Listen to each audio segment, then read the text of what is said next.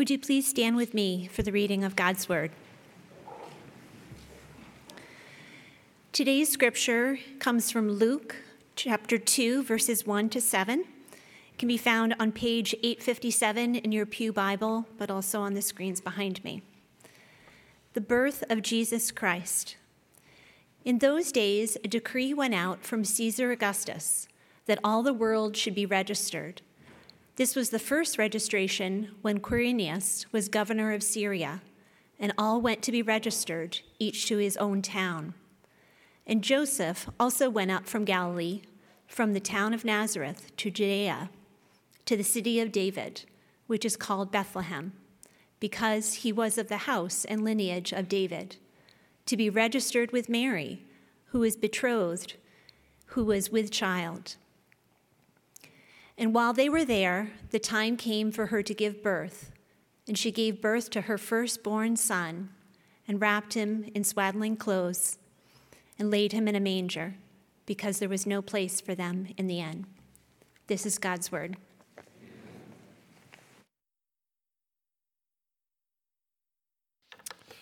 I'll invite you to keep your Bibles open to Luke chapter 2 as we pray together this morning. Begin our journey through Advent. God, we are so grateful for all that you've done for us, for the thousands and thousands of things that you do for us every day to provide for our needs and protect us from harm that perhaps we don't even know about. But one thing we do know, Lord, is that you have gathered us together this morning for your good purposes, and so we ask that you would carry them out. That in our midst you would open our ears to hear your voice from the book of Luke and to receive with joy the good news that your Son was born into the world to become our Savior. We pray all these things, Lord, in the name of your Son. Amen. Well, throughout history, the births of kings and queens has been marked by things like national celebrations, announcements, and even the establishment of new holidays. From European monarchies to Chinese dynasties to nomadic tribes, the arrival of future rulers has been proclaimed from one side of the realm to the other, understood as the good news that God has provided, the one that he has appointed for leadership and authority. In medieval England, town criers would walk the streets ringing a bell to let people know that a prince or princess had been born. Today, there are no town criers in Britain, as far as I know, but when Prince George was born in 2013, there were 19 million Facebook posts about it. And at one point, evidently, there were 25,000 tweets about him being posted every minute. When the Prince of Bhutan was born just a few years ago, that nation celebrated by planting 108,000 trees from one side of that country to the other. Because even today, the birth of those who will sit on thrones is something that people pay attention to. In different ways and for different reasons, people mark the birth of rulers. So when a king was born, whose realm would extend not just over an island or a region or over an empire, but to all the earth and to the heavens above, it would make sense for there to be a corresponding response. He was a king unlike any that the world has ever known, whose coming was long awaited and whose authority is incomparable and unrivaled. Such a king deserves a celebration unlike any other, something that reflects his stature and his glory and the joy of those under his rule. A celebration that the world would notice and then join in, but that is not what happened when Jesus Christ was born. The king who rules above all kings and over everything that exists, arrived in the world in obscurity. Even though it's a familiar story, something that we're so used to hearing every Christmas season that it seems ordinary to us, it's a stunning reversal of expectations. Even the scripture that comes right before our passage in Luke chapter 2 builds those anticipations of just how this king will arrive. In chapter 1, Jesus' birth was foretold by angelic messengers who explained to Mary that her child would be the Son of God who will inherit the ancestral throne of David and then rule for all time. He will be the answer to people's hopes and fears and the Redeemer of God's people. And based on that introduction, based on that lead-in, we might assume that his arrival would be just a spectacle, something that everyone would notice and that would be widely celebrated. But as we see here in the opening of chapter 2, there is no fanfare, no nationwide celebration. Instead, the King of Kings was born among more sheep than supplicants. The birth of Jesus Christ, what we see here in Luke chapter 2, sets the stage for his entire rule as the King of Kings and of the character of his kingdom as a whole. The passage opens with a decree from Caesar Augustus that all the world should be registered. He's ordered a census of the Roman Empire, a kingdom that is so vast that Augustus refers to it as all the world. And since the Roman Empire fully encompassed the Mediterranean Sea, it was as far across as North America, we can see his ego here in referring to his empire as all the world, but he hasn't really missed by all that much. In the first century, a quarter of the world's population lived under Augustus's rule. So we can forgive him by referring to it as all the world. That census required a young man living in Galilee to travel back home to his hometown of Bethlehem, and along with him, his wife-to-be, a young woman named Mary, who by this time was many months into the pregnancy that the angelic messenger had told her about in chapter 1. They would need to make a long journey south, over mountains and across a desert to reach Bethlehem. But Caesar Augustus, he had the sort of authority that could command such a disruption to people's lives. There had never been in the history of humankind anyone with the sort of power that Caesar Augustus had. And it was his name, Augustus, that explains why. He received this name, Augustus, when he ascended to the throne. Originally, Augustus was an honorific title that was reserved for specific use in religious ceremonies. It was associated with the nobility of the gods and goddesses of Rome. So when the Senate officially recognized Rome's new leader as Augustus, it was propaganda that they used to make the point that this man was either endorsed by the gods or was one himself. And so with this new name, Caesar took on the authority of heaven, claiming a divine throne in addition to his earthly one. It was a strategy that helped to secure his position of power because people understood, based on the name Augustus, based on the associations that they made with that name, that a challenge to him meant a challenge to the gods themselves. So he had command over every aspect of life, so much so that he even renamed a month on the calendar that we still use today. So an empire-wide registration was a simple matter of giving the order. Based on the fact that Jesus is described as the Son of God in chapter 1 and the king that God is appointed to rule on David's throne, Luke seems to be inviting a comparison between Jesus, the king, and Caesar, the one who rules in Rome. Luke wants to tell the story of Jesus' birth in a way that illustrates the differences between these two rulers. Both have great power and authority, but they use it very differently. Augustus could and did completely disrupt the lives of countless people with the stroke of a pen. That disruption extended to the province of Syria, which included a region named Judea and a town called Bethlehem and the hometown of a poor carpenter named Joseph. So that when they received the order, he and Mary made an 80-mile journey south so that they could be counted along with everyone else. It meant lost wages for them, which is something they did not have much margin for. And on top of all of that, their child is expected to be born at any time. So this trip was not a walk in the park. When I asked Jess what it would be like to go for an 80-mile hike when she was 8 months pregnant, she used words like miserable and the worst. There's no consensus among scholars about whether Mary would have had a donkey to ride or whether she would have made her way on foot. Some think that Mary and Joseph were just too poor to have an animal like that at their disposal. Others think There's just simply no way that she would have been able to physically make the journey unless she had a donkey to ride. What everyone agrees on is that it was incredibly difficult, uncomfortable, and stressful, regardless of how she traveled. So when they do finally arrive in Bethlehem, they are exhausted, ready to collapse into a bed. Except Luke tells us there was no place for them.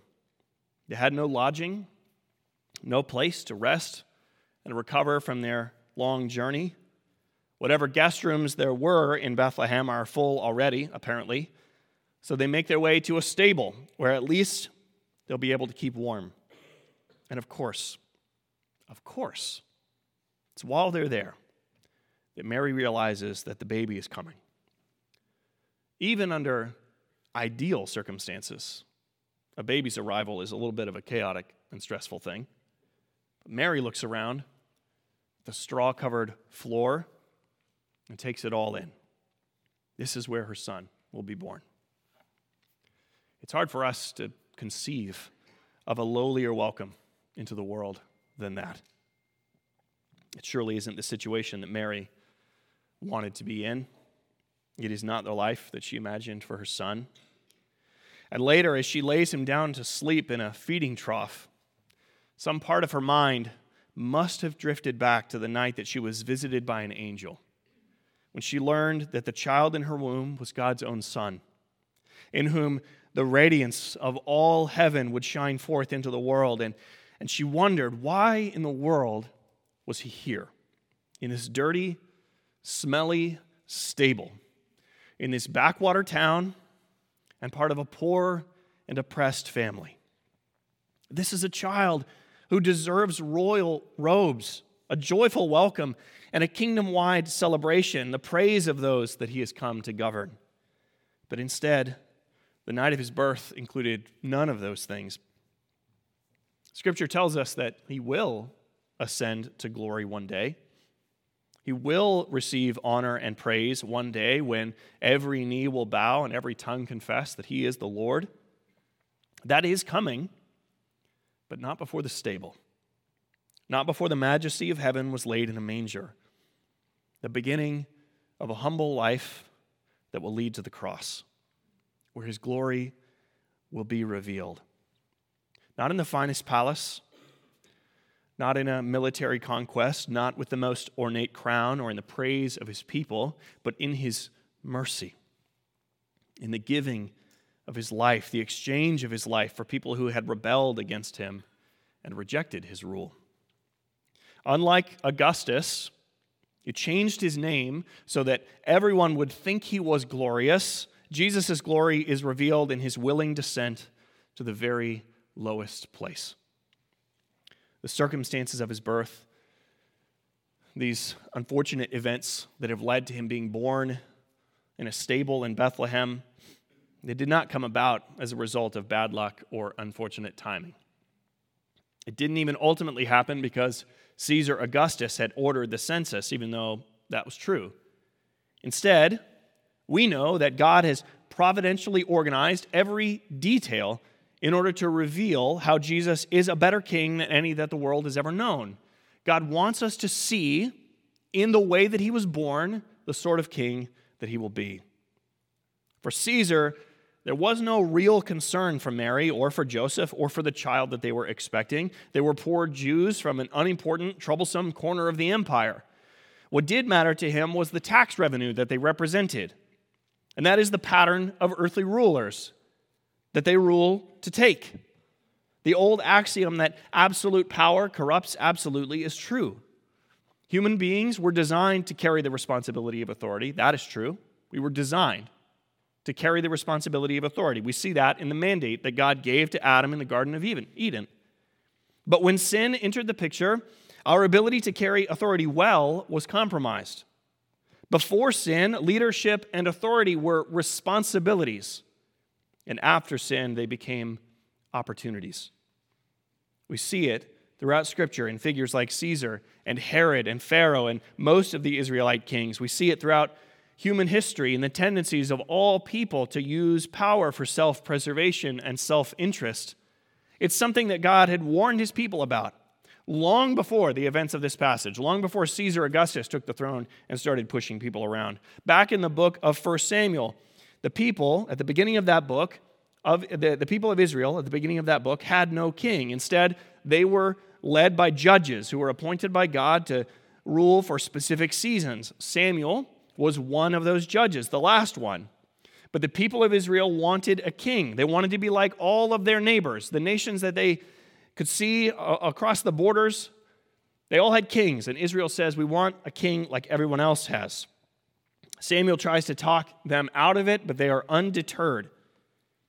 It was a serious thing for them to demand a king because God knew what it meant for these people. That they were not just rejecting Samuel's leadership as a judge, they were ultimately rejecting God's leadership. They were exchanging God as their king for someone else. They wanted to exchange the rule of a righteous king for a king whose heart was corrupt and tainted by sin. The people will have the king that they're asking for, but not before God gave them a warning about just who it is that they were inviting to sit on the throne. A lengthy quote from 1 Samuel says this, when God warns the people, "These will be the ways of the king who will reign over you," he says. "He will take your sons and appoint them to his chariots.